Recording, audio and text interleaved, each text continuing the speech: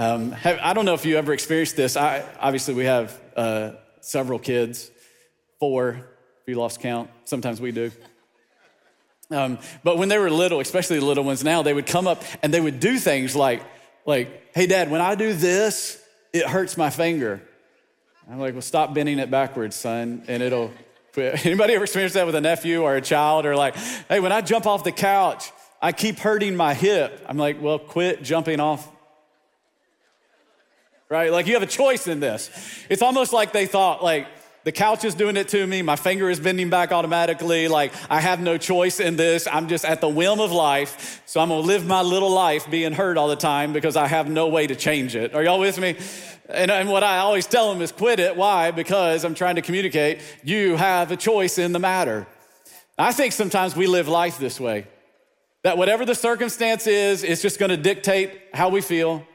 Whatever the situation is, and there's just nothing we can do to it.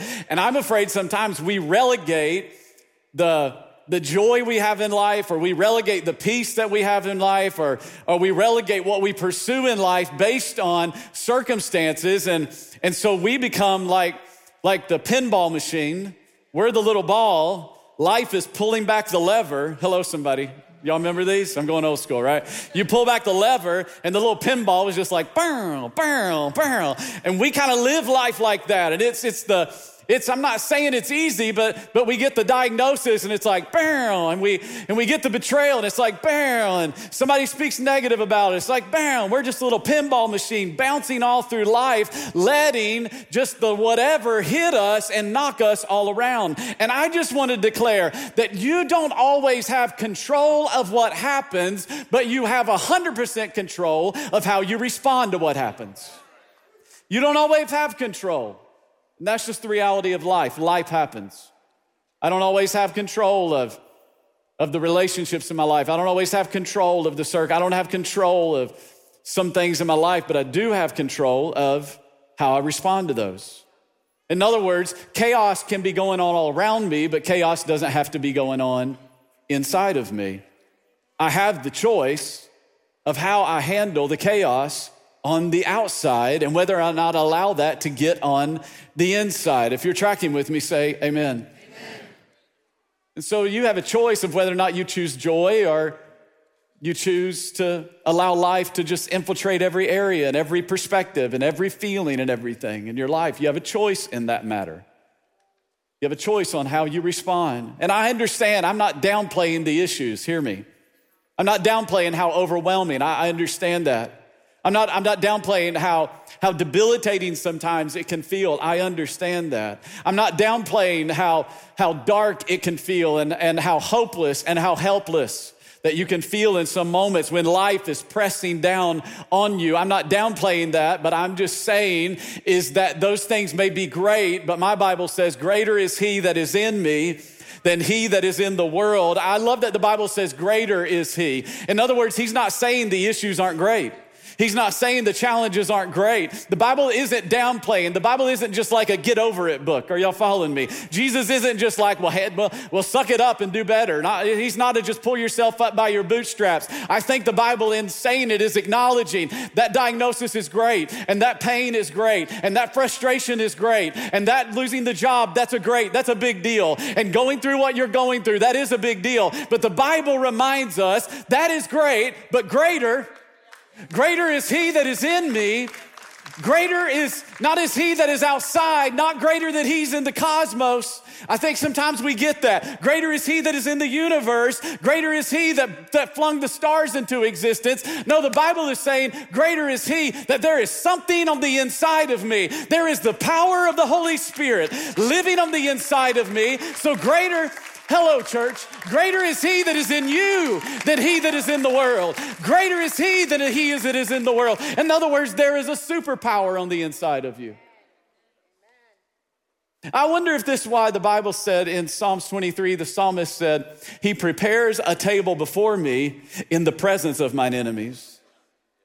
In other words, there is a power that comes from God that can allow me while enemies are all around me, and you can fill in the blank on what that represents, what that challenge is, what that struggle is.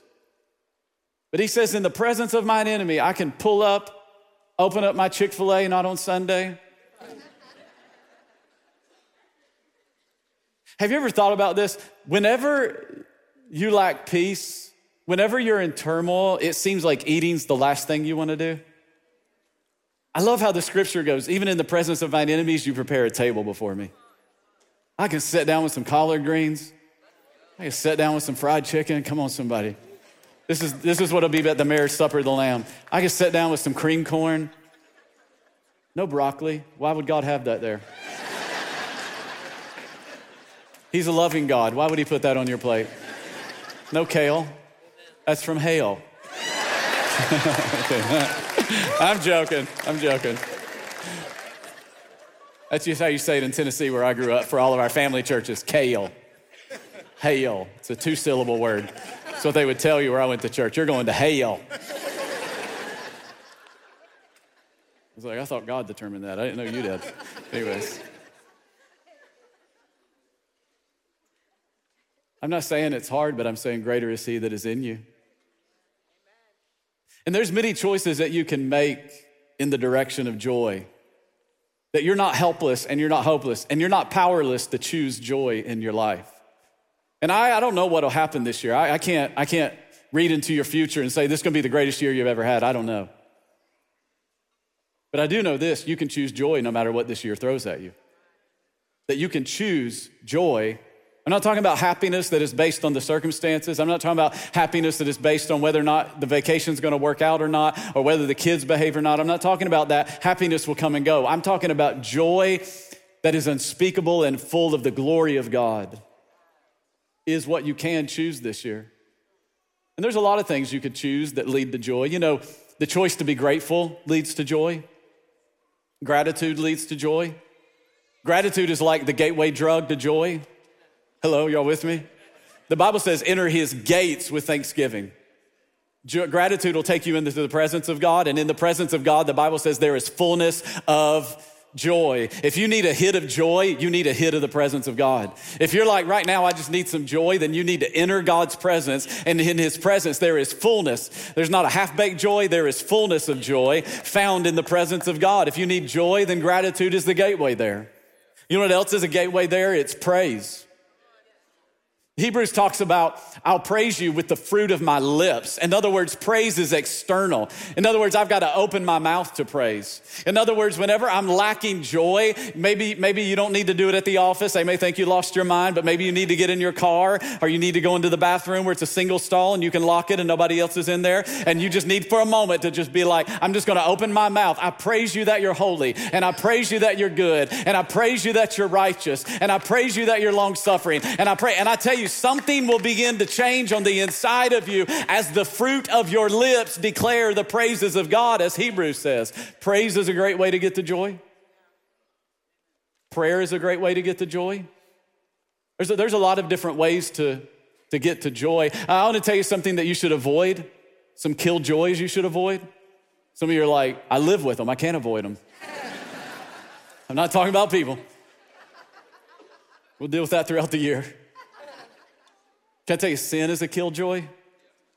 Anytime we're trying to do life our way and not God's way, man, it leads down a path of killing our joy. You know what one of the biggest killers of joy is selfishness. I was talking with one of our staff members this week, and he's like, Pastor, I got this book that you need to read before you do that series on joy. I'm going to do that in May. And he said it's like theology and a scientist that talk about joy. And the scientist said the opposite of joy in the human mind isn't actually like depression. The opposite of joy is narcissism. Isn't that fascinating? Because it's hard to have joy when you are 100% focused on yourself. What I'm experiencing, what I'm feeling, what they're doing to me, what they said about me, what they had about, that will kill your joy in a second. But I want to give you 3 choices that you can make that will give you joy this year. If you're a note taker, I want you to write these down. If not, go ahead and write them down. Tell them, Fredericksburg, if you're not a note taker, write it down. If you are, go ahead and what? Write it down. That's right. Number one, There's one choice you can make. Number one choice you can make is to see beyond what happened. I can make the choice to see beyond what happened. I'll take you to Philippians chapter 1. I want you to hear what the Apostle Paul said. Paul's in prison, and he says, now I want you to know, brothers, that what has happened to me actually served to advance the gospel. I love this. What has happened to me has actually. What has happened to me has actually. Paul says, I'm going to choose to look beyond what happened. Can I tell you something? There's what's happened, and then there's what's actually happening. Every time in your life, you got to get this revelation. Come on, Louisville, Hampton, you got to get this revelation. There is what is happening, and then there's what's actually happening. There's what you see in the natural. There's what you see moving around. There's what you see and you don't understand. There's what you see and what you're complaining about. You see and you're frustrated about. And then there is what is actually happening. There is what is happening in the supernatural. Because we serve the God that is working all things together for the good of those who love him and are called according to his purpose. And so there's what's happening, and then there's what's actually happening. If you want your joy killed this year, then get your eyes fixed on what is happening. Get your eyes fixed on the betrayal. Get your eyes fixed on they talk bad about you. Get your eyes fixed on the diagnosis. Get your eyes fixed on what's happening at the work and this boss and that person. But if you would just zoom out a little bit, get your camera and zoom out a little bit. Hello, somebody. And you would go, God, help me to see what is actually happening. Help me to see what you're doing in the supernatural. God, you're always working things together for my good. So help me see how you're going to remove this from my life. You're going to insert this in my life. God, you're going to do something for my good in this. Paul goes, what actually happened to me was for the gospel to be advanced. I thought it was prison, but it was a bigger ministry. I thought it was prison, but I'm going to write some of the New Testament. Hello, somebody. I thought the devil was trying to shrink me, but no, God was advancing me. Can I tell you that every obstacle you face this year is an opportunity for the glory of God to be revealed in your life? But if you spend your year going, well, they betrayed me, and they did this to me, and they ran down there, and I'm not focusing on what happened. I'm focusing on what actually. Somebody shout actually. I'm looking at the actually. I thought they were trying to put me in jail, but God was elevating me. I thought they were trying to shut me up, but then I found a piece of paper and a pen. And who knew 2,000 years later, some preacher would be shouting about it and yelling about it. This is what happened, but here's what actually was happening. And here's the deal. You don't see the actually overnight, though. It may take a month. It may take a year. You may get to this time next year and go, I still don't know the actually. But can I tell you something? That if God is true to his promise, then he is true that he works all things together for the good of those who love him and are called according to his purpose. I want to remind you that Israel was crying out to God for deliverance, and God talked to Moses. God did not talk to Israel. Just because God isn't talking to you doesn't mean he's not talking to your deliverer. This may be happening, but actually what happened? I may be facing this, but actually. I'm praying by this time next year, though, you come back with the actually answer. That you come back with the actually miracle. When you come back and go, I know I put that on a prayer card, but actually what was happening is it was a setup for God to do the miraculous in my life. All right, let me get off that point. Number 2. I'm going to choose to look for the redirect. I'm going to choose to look for the redirect. Paul said, as a result of this, me being in prison, it has become clear throughout the whole palace guard. So all the people that are guarding me, that have arrested me, and to everyone else that I am in chains for Christ. Man, what a perspective. Because of my chains, most of the brothers and sisters have become confident in the Lord and dare all the more to proclaim the gospel without fear. Paul could have been like, but I'm the apostle. Where you at, Jesus? Come through now, Holy Ghost. No, Paul's going, all right, this is what happened, but here's what actually happened. And the more I look at it, God was not detouring me, he was redirecting me God was not sending me to a dead end. God was redirecting me for something even greater. He says, because I'm in chains, the believers have had a raise in confidence and are now proclaiming the gospel even more. In other words, I thought it was going one direction, but God decided to take it another direction, and to God be the glory. Come on, this is what living a surrendered life is all about. This is what living an open-handed life is all about. To go, God, I may have my plans. Man plans his ways, but how many of you know God orders his steps? That the steps of the righteous are ordered of the Lord. And so, God, I'm going to look for the redirect. I'm going to look for, I may have hit a brick wall, but I'm looking for the redirect. It may have not worked out the way I wanted to, but I'm looking for the redirect. I'm not going to get stuck at the dead end. Hello, somebody. I'm going to learn how to make a U-turn this year. I'm going to go, maybe I should change the word from joy to flexible. Some of us get so rigid on God. God, I thought it's the way it's supposed to go. God's like, no, I need you to be a little flexible. I may move you left, and then I may move you right. And then I may move you left again, and then I may move you right again. People get all bent out of shape whenever God's redirecting people. I'm not, because God's doing a redirect. Can I declare over your life that you may have got stuck at the point of betrayal, but God's doing a redirect this year? That you may have got stuck at the point of bitterness, but God's going to do a redirect in your life this year. That you may have got stuck at the point as a loss of confidence, but God's doing a redirect. Why would you camp out at the place of pain? Why would you camp out at the place of disappointment? Why would you set up house at the place of the hurt? Why wouldn't you go, God, redirect me from here? God, I'm open. God, I'm willing. God, I'm able. God, I'm available to you. Redirect me. Redirect me, God. Redirect me. God, if my chains cause others to have confidence, then I got a new win. I got a new scoreboard. The new scoreboard isn't my victory. It's the victory of other people. You can have joy. You can have joy when you're willing to be redirected. You can have joy in your heart when you choose to look for it. You can have joy when you stop focusing on what happened and you start focusing on actually. What the devil meant for evil, God's turning for good. God, what the devil meant for evil, actually, God turns for good.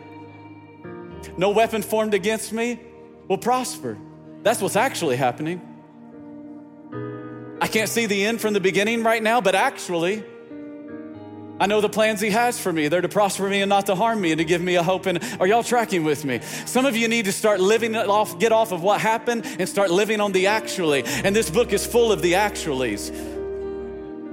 Number 3, choose to focus on what really matters. Can't control what happens to you, but you can choose how you respond to it.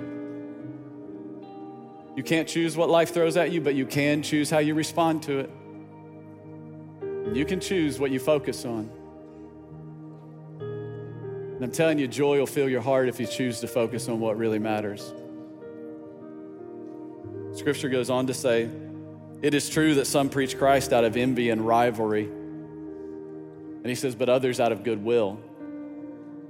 And the latter do so out of love. The ones that do it out of goodwill, he says, do it out of love. Knowing that I am put here for the defense of the gospel. In other words, Paul's like, I'm in jail because I've been preaching the good news. I mean, if any guy had a reason to not have joy, Paul is preaching the gospel, and that's why he's in jail. Some of the things that happen in our life are the result of our choices. Paul's in jail because he was doing the right thing. He said the former, those who do it out of envy and rivalry, he said the former, they preach Christ out of selfish ambition. They're trying to get something out of it. They're not sincere, supposing they can stir up trouble for me while I'm in chains. He goes, but what does it matter? Can I ask you that? Whatever's robbed your joy, but what does it matter? In the scheme of eternity, I'm preaching to Daniel right now. What does it matter? Come on, don't you be reminded sometime of that question, but what does it matter? You really gonna let that rob your joy? He said the important thing is this, that in every way, whether false motives or good motives, Christ is being preached. Paul said, I've got one aim and one mission. It's making a difference. And he said, because of this, I rejoice. Yes, and I will continue to rejoice. Can I give you another way to think about the word rejoice? Rejoy. In other words, Paul is going, when I think about Christ being preached, which is what really matters to me, he says, I could focus on the fact that people are trying to cause me trouble in here. I could focus on the fact that some are doing it out of rivalry and ambition and not out of goodwill. I could focus on that. He goes, but what does that matter? In other words, what good is that going to do me? What is it going to benefit? What is it going to produce inside of me? Nothing but anxiousness and bitterness and a lack of joy, and it's going to kill things. He goes, but no matter what their motive is, what I really want is happening. That's Christ being preached. And when I think about that, I rejoice. In other words, whenever I first heard it, I had joy. And when I think about it again, I rejoice. I rejoice. And I continue to what? Rejoice. Why? Because I think about what God is doing in Christ. Can I tell you something? One of the greatest things you can do is rehearse God's goodness in your life, and it'll cause you to rejoice the moments that He's done it in your life. Focus on what really matters. I'm gonna focus on that God saved me and changed me. And the moment He did it, I had joy. And when I think about it, oh, I rejoice. And I think about the moment that He called me, and the moment that He called me into the ministry, I had joy in my heart. And when I rethink about that, I rejoice the moment. And I think about when He filled me with the Spirit, and I had so much joy in my heart. And when I think about it right now, I rejoice, and I'll keep rejoicing. And I think about how He's been faithful through my life over and over and over again. The God that's been faithful yesterday is faithful today, and I can have joy tomorrow. Why? Because I know He's going to do it again. I will rejoice. I'll rejoice. And I would say to you this year, if you'll focus on what really matters, you can not only have joy, but you can rejoice. You can rejoice as you rehearse the things that really matter. Paul wrote that. He didn't write verse 15 through 18 when he got released. He didn't stop at verse 14 and then go, when we get out, I'll finish this letter. Yeah. When God turns it around. I love that. I'll preach those messages all day long. He's going to turn it around. He's going to work it in your favor, but I don't know when He's going to turn it around. But are you going to be bitter until He does? Are you going to not have joy until He does? Are you going to come out of the fire not smelling like smoke because Jesus walked through the fire with you, and you determine, I'm going to rehearse the faithfulness of God. I'm going to rejoice in my spirit. I'm going to have a joy that is unspeakable and full of the glory of God. So you get to choose what you focus on. You don't get to choose what happens this year. You do get to choose how you respond to it. And may our response be, I'm going to rejoice and continue to rejoice in the Lord. Come on, do you receive the word today at all of our churches, at every campus?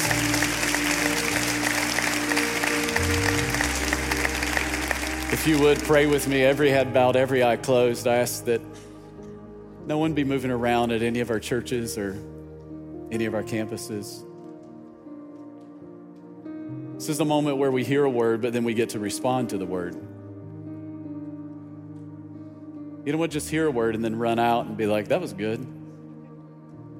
But what is God saying to you? It's the moment where you get to pause and go, what's God saying to me about this? What is the point of application for me?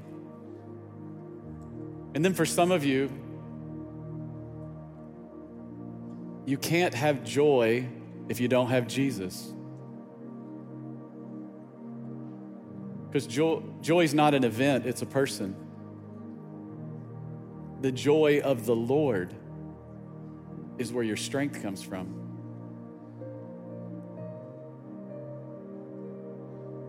And today, for you to have joy, you need to encounter the person of Jesus Christ. And the way that we encounter Him, the Bible says that we've all sinned. That's not a condemning statement, it's the reality of the human condition. And that sin separates us from God. God never wanted it that way. And so he sent his only son, Jesus, into the earth. And he lived the perfect life that you and I could never live. And he died a death paying the penalty for our sin. And he says, if you'll confess him as Lord, in other words, he's in control. He's calling the shots. You're done doing life your way. You're going to do life his way. And you'll believe in your heart that God raised Jesus from the dead. That's the resurrection. Then he says you'll be saved. And so today I want to invite you into a relationship. We're not inviting you to join this church, not inviting you into a religion, inviting you into a relationship with the person of Jesus Christ. And with him comes unexplainable joy. So if you say, Pastor, that's me today. I need that fresh start today. I need a new beginning in Christ. Maybe you're listening today and you would say, you would take the title of Christian, but you know in your heart you're far from God. That maybe it's cultural, maybe it's family, but you know it's not personal. Today's your day. This is your moment. So we're going to pray together as a church in just a few moments. Before we do, I want to know who I'm praying with. No one looking around, only myself or your lead pastor or your campus pastor. When I get to 3, just want you to shoot your hand up high enough, long enough for us to see, and then we're going to pray together. This is your moment. This is why God has you here today. You're going to encounter Jesus, and he's going to fill you with joy. So on 3, you shoot your hand up if that's you. 1, 2, 3. Shoot it up high enough, long enough for me to see. God bless you. Bless you all over the room.